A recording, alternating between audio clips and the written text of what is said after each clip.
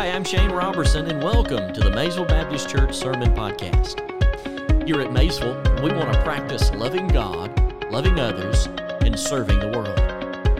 I trust this sermon will be an encouragement to you as it challenges your heart and strengthens your walk of faith. Now, grab your Bibles as we get ready to hear from the Word of God.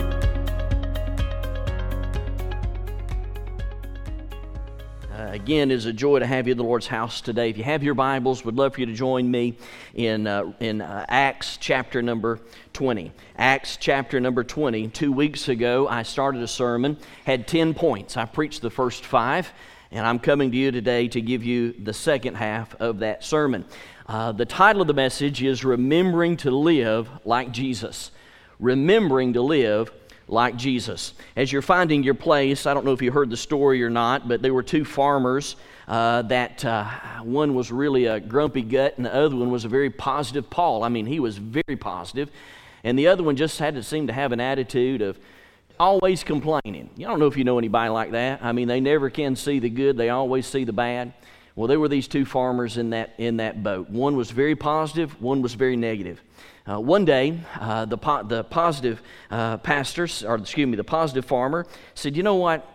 I think I'm going to take the negative farmer hunting. I'm going to take him duck hunting because he's always complaining." When the sun was shining, the positive farmer said, "Oh, I am so grateful for the sunshine. The plants are getting the nourishment that they need. They're getting everything that they need." And the negative farmer would say, "Man, if it don't stop, if the sun doesn't go behind the clouds, it's going to scorch everything and ruin the crops." When it would rain, the positive farmer would say, "Praise the Lord, thank God for the rain. It's going to give the nutrition that the plants need." The negative farmer would look and he would say, "Man, if it don't rain, it's going to kill all the crops." Well, they went hunting on this particular day, and the positive farmer really thought he was going to get the negative farmer. So they were sitting in the boat, and the positive farmer had bought a new hunting dog. He turned to the negative farmer and he said, "Hey, I want you to watch this." He pulled the trigger and he shot a duck, and it landed right in the water. That dog immediately jumped out of the boat and ran on top of the water. Grabbed that bird and brought it all the way back and put it in the boat.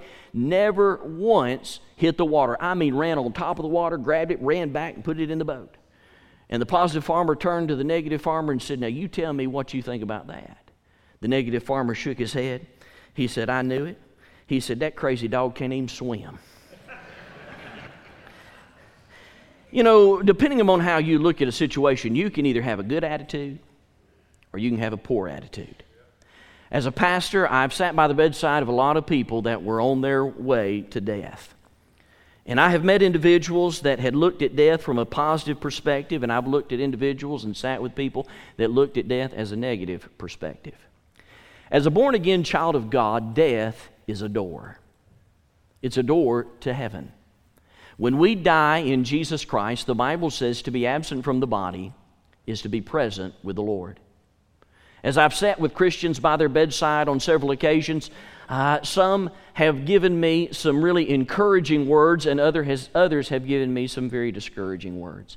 But probably one of the saddest things that I hear as a pastor, as I sit by the bedside and even have an opportunity to talk about a memorial service that we're going to do for that loved one that's passing away, if I had $1 for every time I've heard this, I'd be a rich man. They would say something like this to me: "Pastor, at my service, will you please just ask my children to stop fighting? Just ask them to get along." I've met many people on their deathbed ask me to do their memorial service that would simply communicate to their family, to their children specifically, stop fighting. I've had others that I've sat by the bedside in which they have very joyfully said, "Tell my family that I love them. Tell them that I can't wait to see them in heaven. Everything's going to be okay." The point that I'm making is simply this: there are preparations for death and things we want to say at the end of our life. Paul, in this passage of Scripture, is heading towards death. He knows he's not going to make it out of this situation alive. And he knows that if he has to communicate, and he does have to communicate to the pastors at Ephesus, he wants to encourage them in such a fashion that they live for the glory of God. Brothers and sisters, I want to challenge you today to think about this. When you die, what kind of legacy will you leave behind? When they look at your life and see how you lived your life, how will they remember you? Paul was very specific and he says, listen, I want you to remember me because I'm going to Jerusalem, and as I go to Jerusalem, I'm going to take this offering to the church at Jerusalem, and as I take that to the church of Jerusalem, then after that, I'm going to go to Rome. Now, I'm making plans to go to Spain, but I know that there are trials and tribulations and difficulties that are awaiting me in Jerusalem. And I know it's not going to be an easy task, but I'm going, and as I go, I want you to know this will be the last time I'm going to see you. And there are several things I want you to remember about my life, and we looked at those last 2 weeks ago. The first one we looked at was to remember his character. Paul says, I want you to remember my character. He says, your character is important. And I don't have time to preach all this again. I just want to review very quickly. The bottom line on his character was this: I came to you in humility, I ministered to you in humility, and I'm leaving with a humble spirit, a humbleness of my heart and mind, and I'm challenging you to live humbly before the Lord. Could I just say that's good for us today? It is good for us today to live a life of humility before the Lord. We're living in a culture today where we are so prideful. We are so proud of the fact that we're Americans. We're so proud of the fact that we're all-inclusive. We're so proud of the fact that we have all of these inclusions and that we are so tolerant. And we fail to see that in our, quote, tolerance is where we sin and fail. And we as born-again children of God have an obligation, an opportunity to present the love of God to a lost and dying world. And to do so, we must do it, as Paul says here, that we must do it in humility. He says, remember my humility. He says, number two, he says, the second thing, I want you to remember my concern. Remember my concern. He said, I had this concern. With great tears, he said, I came to you. What were those tears over? Tears were over lost people dying and on their way to hell. Brothers and sisters, I ask you, do you weep over lost people? When's the last time you were so burdened over lost people that you wept over them? There are people in our city right here in Maysville. There are people in our county, in Jackson County, in Banks County, in Hall County, all around us that are lost, dying, and on their way to hell. And they need to hear a gospel witness. And we must be broken for the lost in order for us to share the gospel of Jesus Christ to the lost. And then the third thing he says, remember my calamity. He said, I came to you even when I was persecuted. He said, man, you remember that I came to you. When I came to you, I was beaten. I was run out of town. I was run out of this town. I was run out of that town. Remember this. Paul is simply saying, remembering his calamity, the gospel is not popular.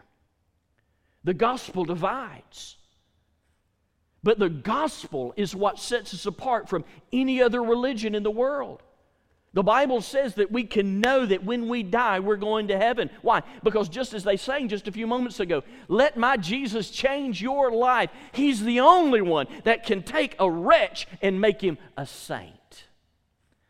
God, through His great love for us and Jesus Christ, His only begotten Son, gave us the remedy for sin, gave us the remedy to be able to have a connection with God, a relationship with God. And that remedy, that cure for sin is Jesus Christ. And we find here that Paul says, remember my calamity. Even when it was hard, I came to you. Brothers and sisters, I'd say just simply this by way of application. Even though it's hard in our culture today, it should not negate the fact that we share the gospel with a lost and dying world. And we may get persecuted for it, Tom. We may get chewed out. We may even get cussed out. But we must not fail in getting the gospel to the nations. And then there's the fourth one. He says, remember my communication. He says, remember, I held nothing back from you. I gave it all, the good, the bad, and the ugly. I'm afraid we're living in a culture today where you listen to any preacher there on a given Sunday morning on TV or even here online. They're not coming to you with all the facts. There's this social gospel that's being preached in our culture today that simply says this: you come to our Lord and Savior Jesus Christ and everything becomes roses and flowers. You're not going to have any trials. You're not going to have any tribulations. You're not going to have any difficulties. And because of this gospel message that's being preached, this false gospel message, this gospel of prosperity, you look online and you get the religious news or look at any type of religious paper and you see every single week somebody comes out and says that they're denouncing their faith or they're deconstructing their faith. What are they saying? They're rejecting the simple plan of salvation. Why? Because they were promised all these wonderful things, and when they come to Christ and it's been nothing but calamity and hardship and hard times and difficulties and loved ones dying. And Paul simply says in regards, he said, I held nothing back from you. When you come to Christ, you will divide families. Brothers and sisters, I'm telling you today, the gospel has been so divisive. It's just as divisive as today as it was in the first century.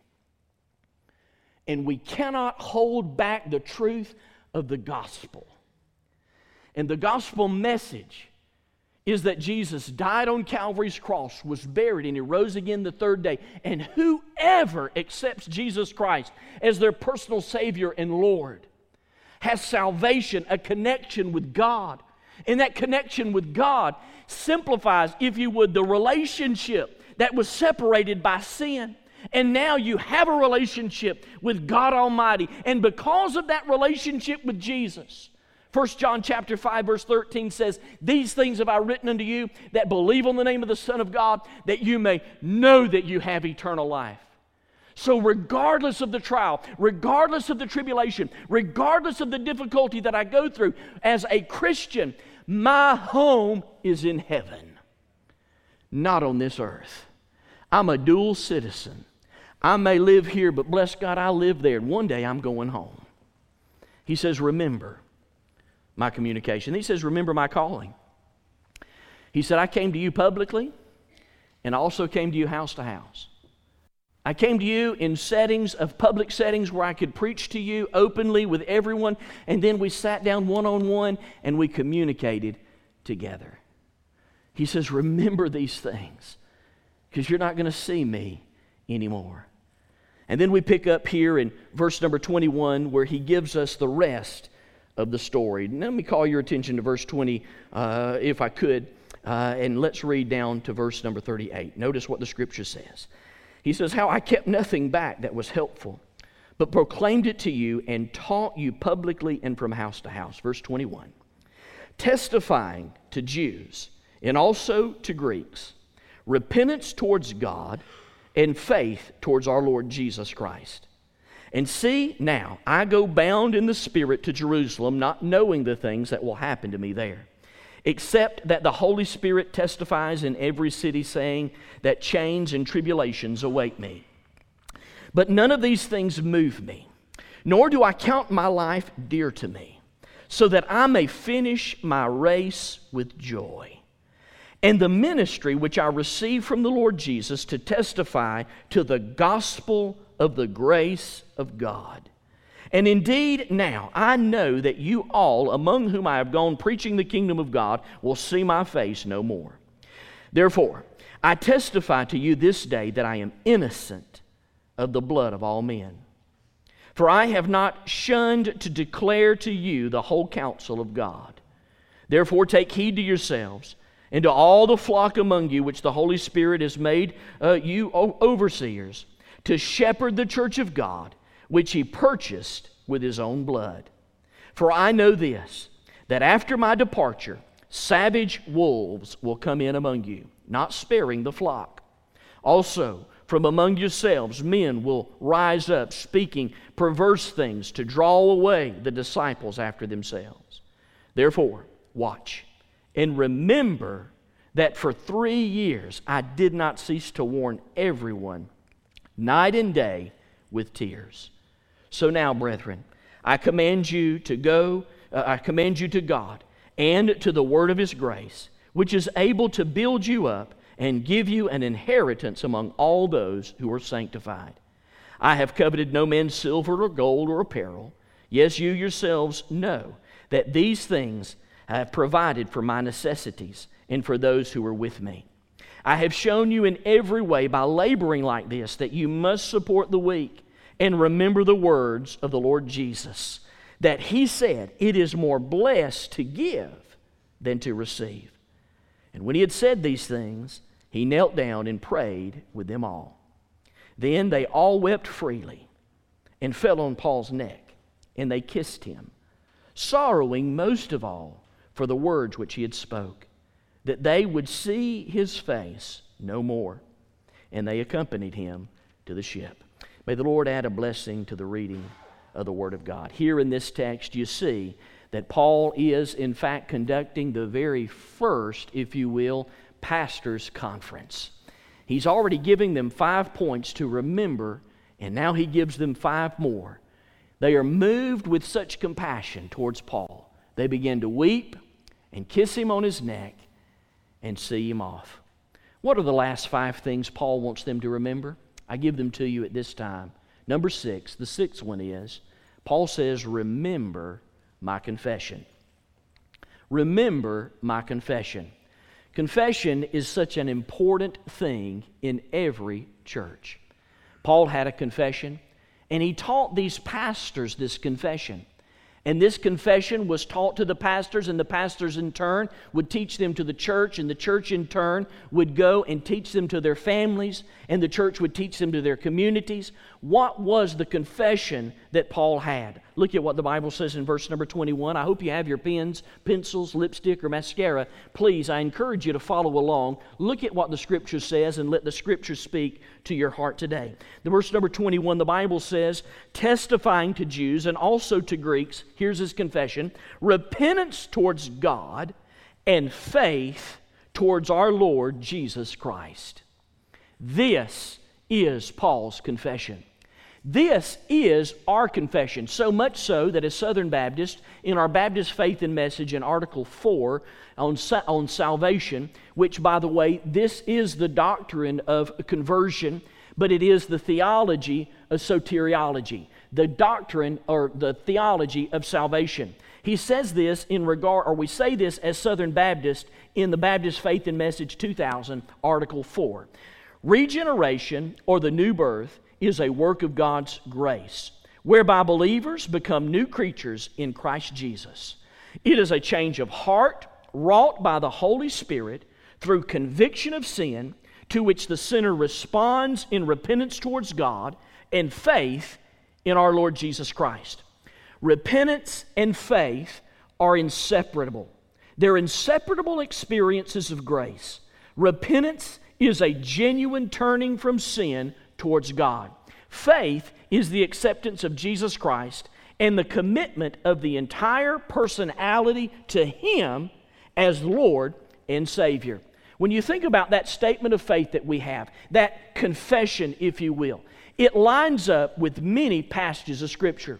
Passages of Scripture like Mark chapter 1, verse 15, where the Bible says, the time is fulfilled and the kingdom of God has come near. Repent and believe in the good news. Luke chapter 5, verse 32.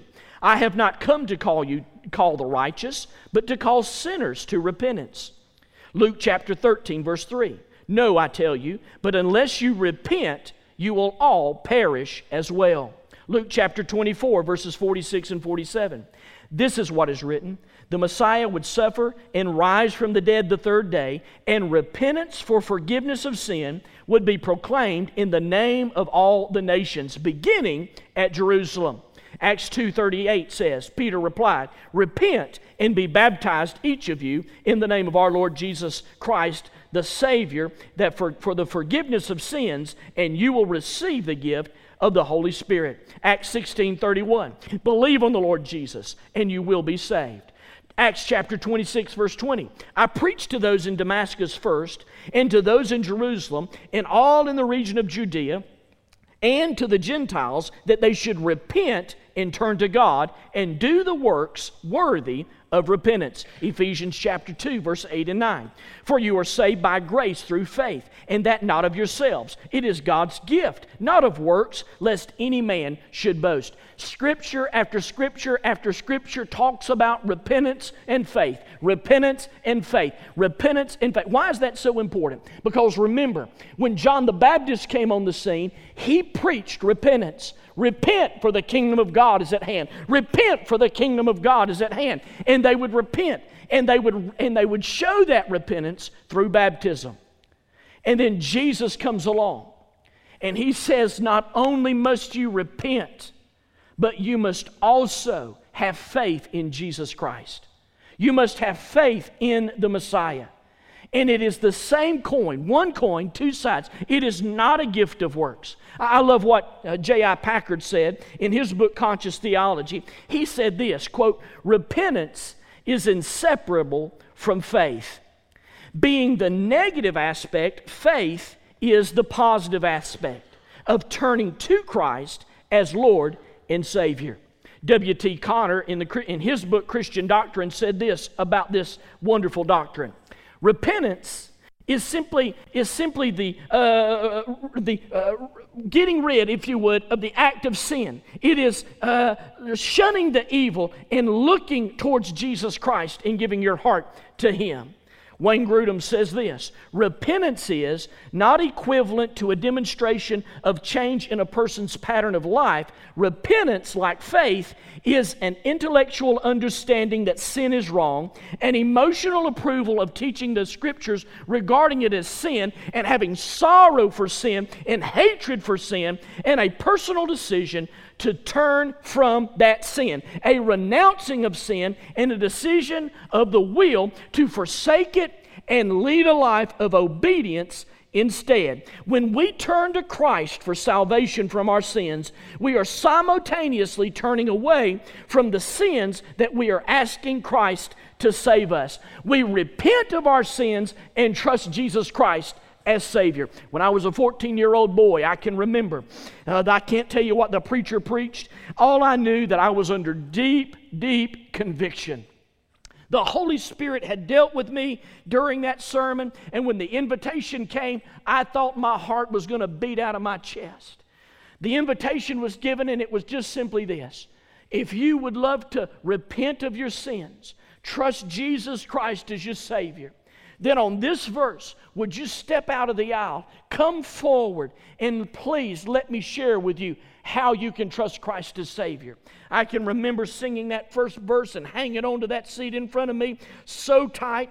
Oh, I didn't want to turn loose. Oh, the Holy Spirit was convicting me. And finally, under such deep conviction, I didn't want to die in my sin. I knew Jesus was the Messiah. I knew that I had not confessed Him. I knew I had not repented of my sins. And finally, I had enough. And a decision was made. I turned loose of that seat in front of me. I turned to my peers. I said, y'all got to get out of the way. And I came down front and I gave my hand to the principal of my school, and I gave my heart to Jesus Christ, and He changed my life forever. Repent, yet have faith in Jesus Christ. Paul said, this is my confession. Repentance towards God and faith towards Jesus Christ. I want to ask you a question, dear friend. Has there ever been a time in your life where you've repented of your sins and put your faith and trust in Jesus Christ? You say, well, preacher, I think so. That's not good enough. It's not good enough just to think that you've done that. You must get that settled, and you must settle it before you die. Paul says, I want you to remember my confession. And then watch what he says next. Number 7, he says, I also want you to remember my commitment. Remember my commitment. Look at what the Scripture says in verses 22 through 24. He says, and see now, I go bound in the Spirit to Jerusalem, not knowing the things that will happen to me there. Now let me stop right there and look, and I want you to notice something parenthetically if I could. In verse number 22, Paul says, I want you to see now, I go bound in the Spirit to Jerusalem. I would underline that. Why?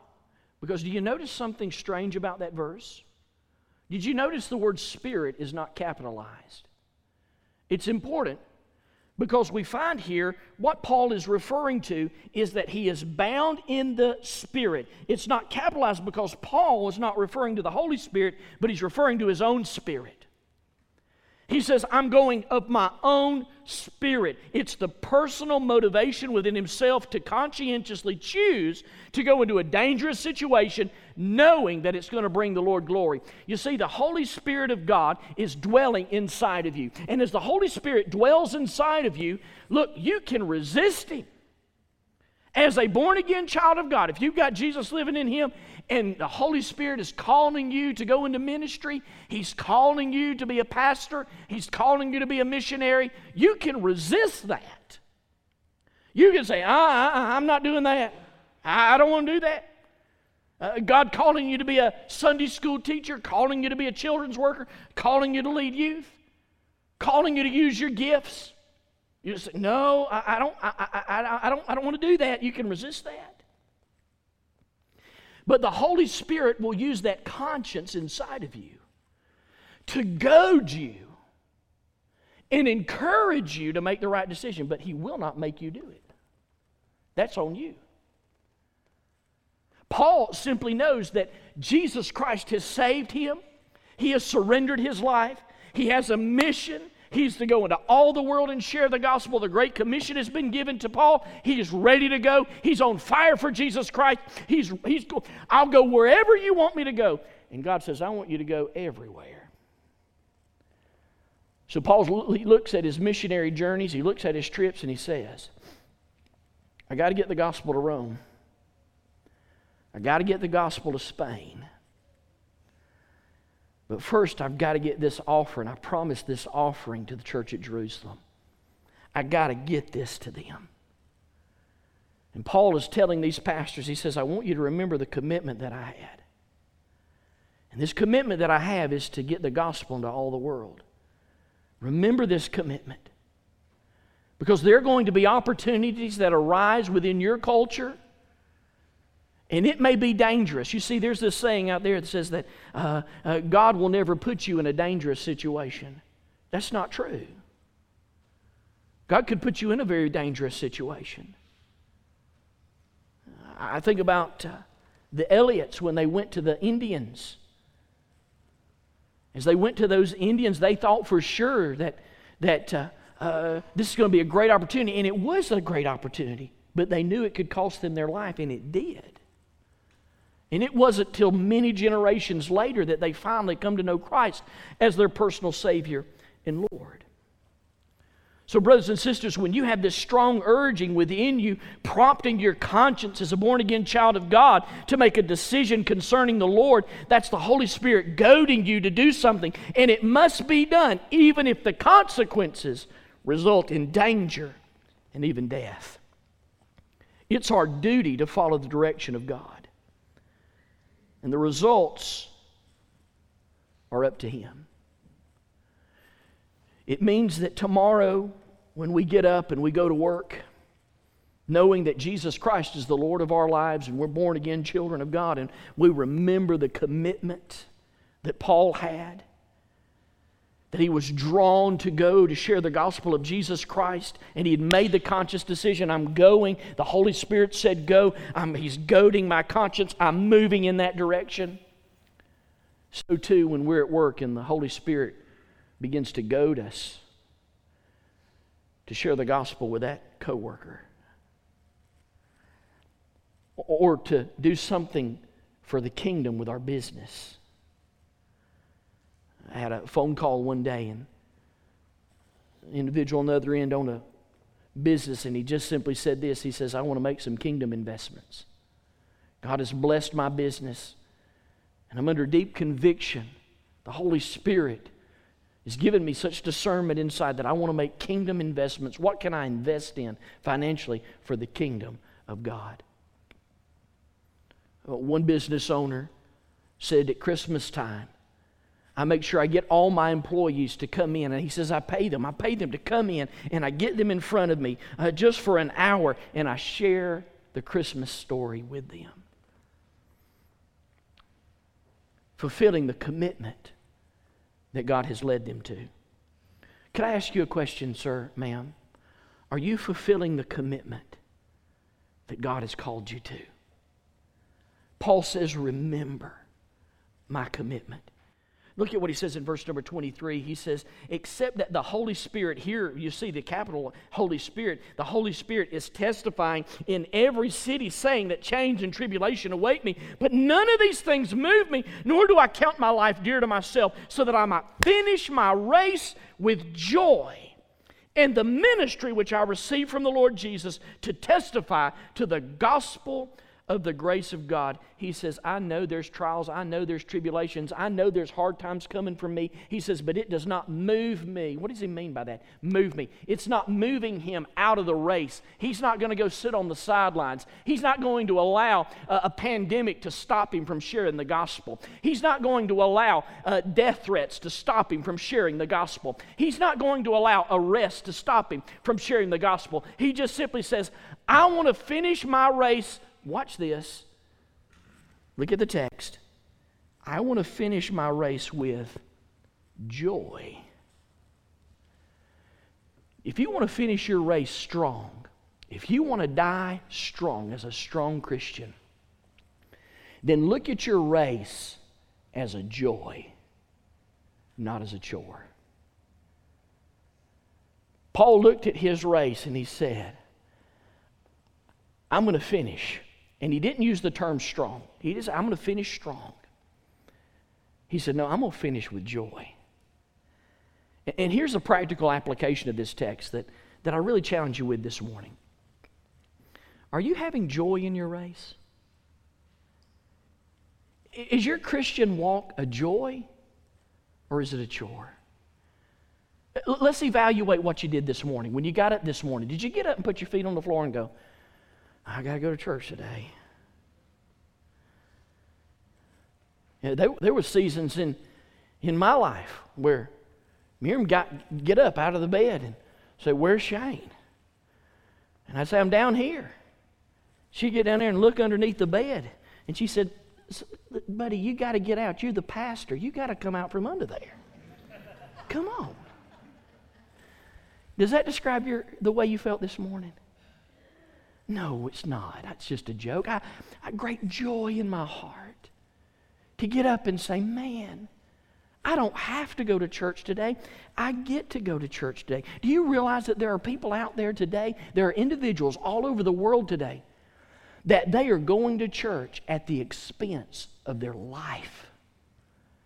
And yet we can come, get up this morning, dress up, put on our finest clothes, get in the car, fight all the way to the church. Turn around and say, okay, we're here. Everybody smile. Get out of the car. Come into the church. We get to do this without anybody questioning our freedom. You say, well, preacher, I'm afraid that's going to change. It might. It might change. But it hadn't changed today. And like old Tammy Wynette used to sing, one day at a time, sweet Jesus. That's all I'm asking from you. God has given us today. So let's run our race with joy.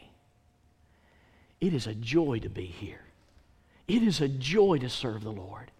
It is a joy to be able to share the gospel. It is a joy to be able to participate in the functions of the church. It is a joy to see you here. It's a joy to laugh with you on Sunday mornings. It's a joy to weep with you on Sundays. It is a joy to live life together. If it's a joy, say amen right there. Number 8, I got to hurry. He says, also remember my caution. Paul says, remember my caution, verses 25 through 31. I've got to hurry. Look at this. This is a very lengthy section. Let's go through it very quickly.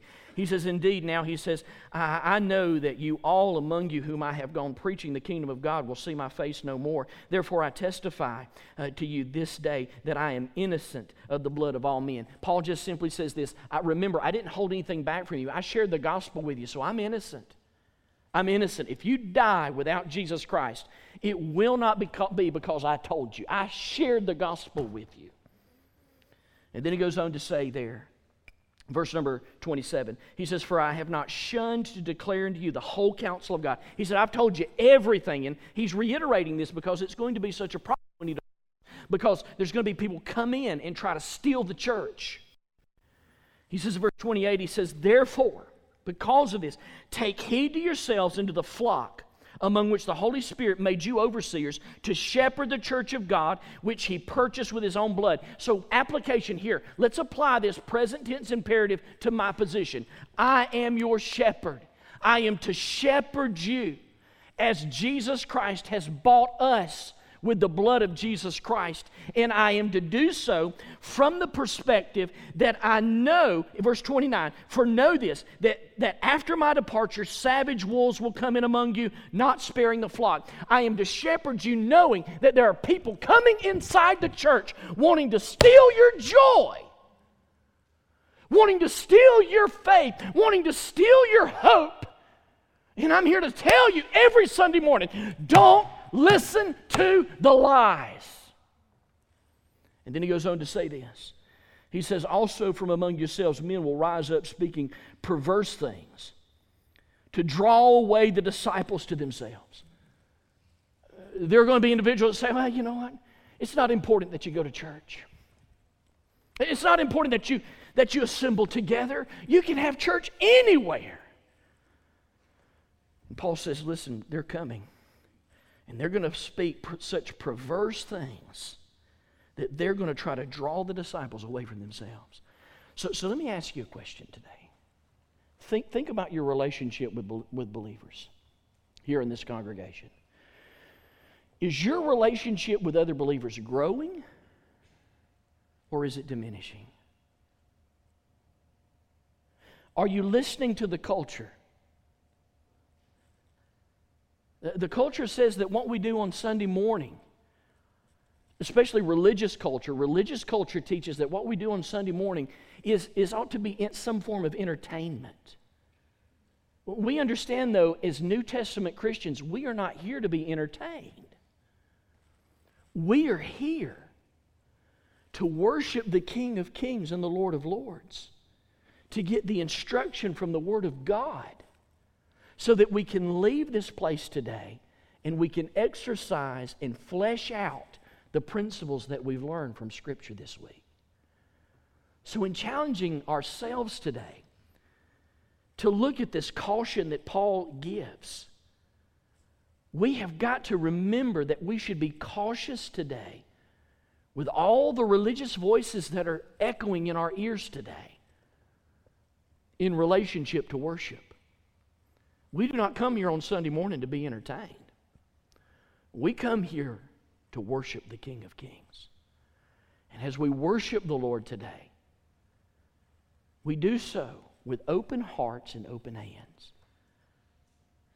That's why we don't have fog machines up here, or one of them crazy balls in the center, you got the lights going here. This is not a show. This is worship. So Paul says, I want you to remember my caution. There are going to be those that come into the church and they're going to try to change everything. And then he closes with the last two. He says, remember my commendation. Verse 32 through 34. He's going to commend them. He says, don't forget this. He says, so now, brethren, I commend you to God and to the word of His grace, which is able to build you up and give you an inheritance among all those who are sanctified. He's simply saying this. He's saying, pastors, I want to build you up so that when you go to the church, you too can build up the church. And from that, there'll be an inheritance that comes from the congregation of lost people coming to know Jesus Christ as Savior. Simply put, he's simply saying this.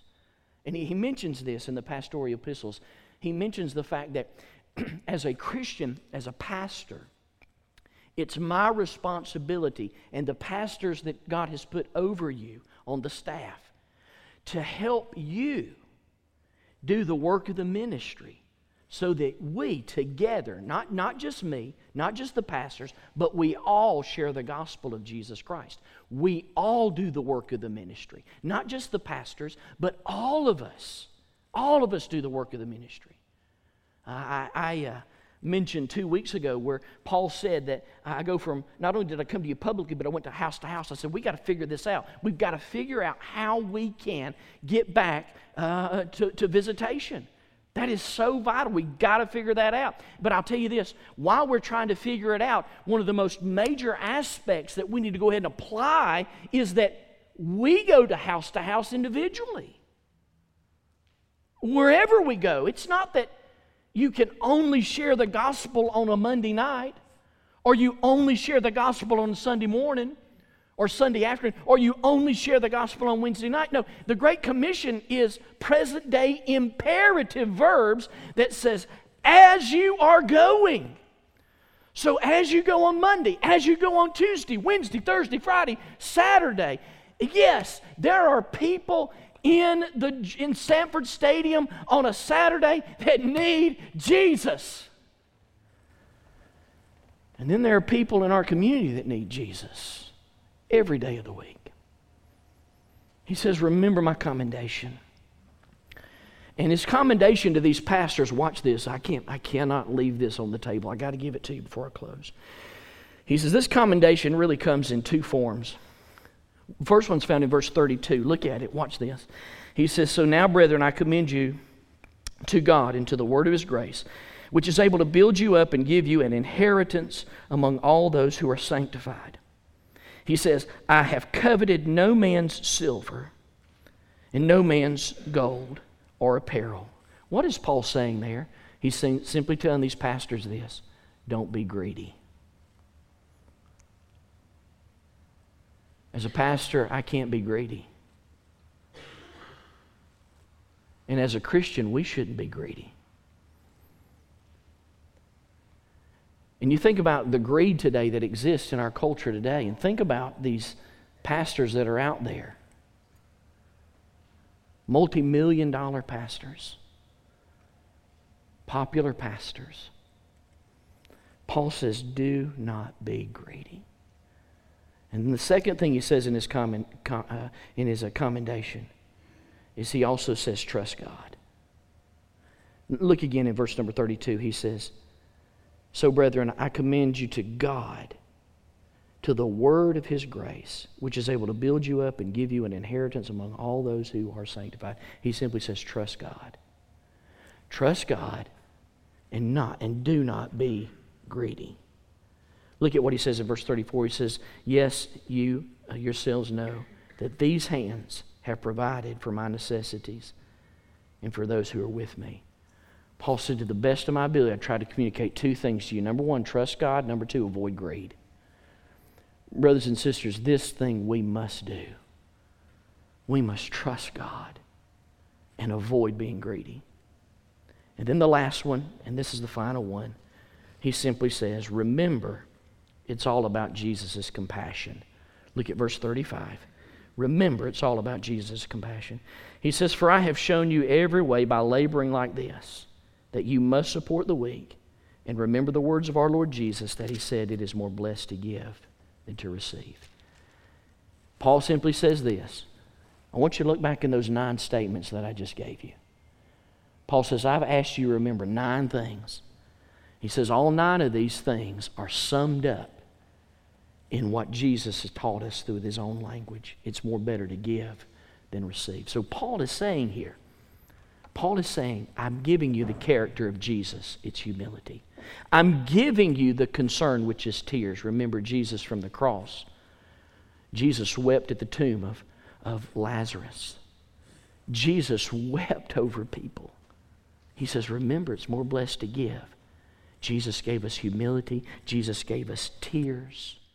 He says, remember the calamity. Jesus went through trials, and let's go through the trials the same as Jesus went through the trials. On the cross, He said, Father, forgive them, for they know not what they do. Remember the calling of God. The calling of God. Jesus counted Himself not of any reputation, but humbled Himself and became a man to die on Calvary's cross. Remember Jesus' confession? It's more blessed to give than to receive. He gave Himself that we might repent of our sins and trust Christ as our Savior. Remember Jesus' commitment.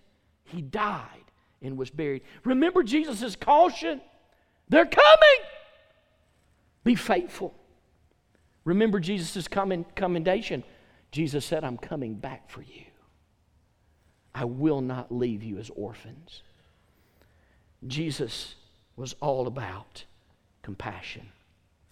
John chapter 3 and verse number 16 says, For God so loved the world that He gave His only begotten Son, that whosoever believeth in Him should not perish, but have everlasting life. Paul, in the first pastors' conference that was ever held, looked at those men and said, remember Jesus. I come to you today to simply remind you of the words that Paul said. Remember Jesus Christ.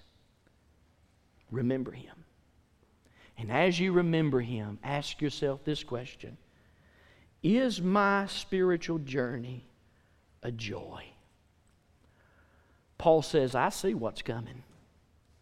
It may get tough, it may get hard, but I see joy. Because the final destination, when I cross that finish line, when I finish my race, I'll be with Jesus. Brothers and sisters, we're going to finish this race one day. Whether it be by death or by the rapture, we're going to finish our race. Let's run it. And run it in such a way that it's a joy. Would you join me in prayer? With our heads bowed and our eyes closed, maybe you're here today and maybe your life's not a joy. Maybe it is really far from joyful. And maybe you're struggling today. You're struggling from the perspective that this journey that you're on is hard. And you so desperately want relief. So could I ask you this morning to repent of your sins and to trust Jesus as your Savior? Say, Pastor, how would I do that? I mean, I hear you say it, but how do I do that? The Bible tells us in the book of Romans that if you'll confess with your mouth the Lord Jesus and believe in your heart that God raised Him from the dead, you will be saved. So, brothers and sisters, hear me this morning. Friend, listen to me. If there's never been a time in your life where you repented of your sin and trusted Christ as Savior simultaneously at the same time, when you die, you'll go to hell. Today, you must make a decision for Jesus. You say, I want to do that, preacher. Then right where you're sitting today, with your heads bowed and your eyes closed, reflecting upon your own personal life, would you say something like this to the Lord? Would you say, Lord Jesus, I know that I'm a sinner. I believe that you are the Messiah. And this morning I ask you to forgive me of my sin. I repent from my sin. I turn from my sin. And I receive Jesus Christ as my Savior. By faith, I trust in Christ. Thank you for saving me. I'll live for you in Jesus' name. Thanks for listening. As a pastor, my primary concern is your eternity. The Bible says in 1 John chapter 5, verse 13, that you can know where you will spend eternity. I would love to connect with you and talk more about your walk of faith. You can email and find more information about the ministry of Maysville Baptist Church on our website. Just type maysvillebaptist.net in your search engine. Also, you can support this ministry through our website or by mailing your gift to 8875 Highway 82 Spur Road, Maysville, Georgia, 30558. God bless you, and I hope you tune in next week, where once again, we turn our hearts towards the Word of God.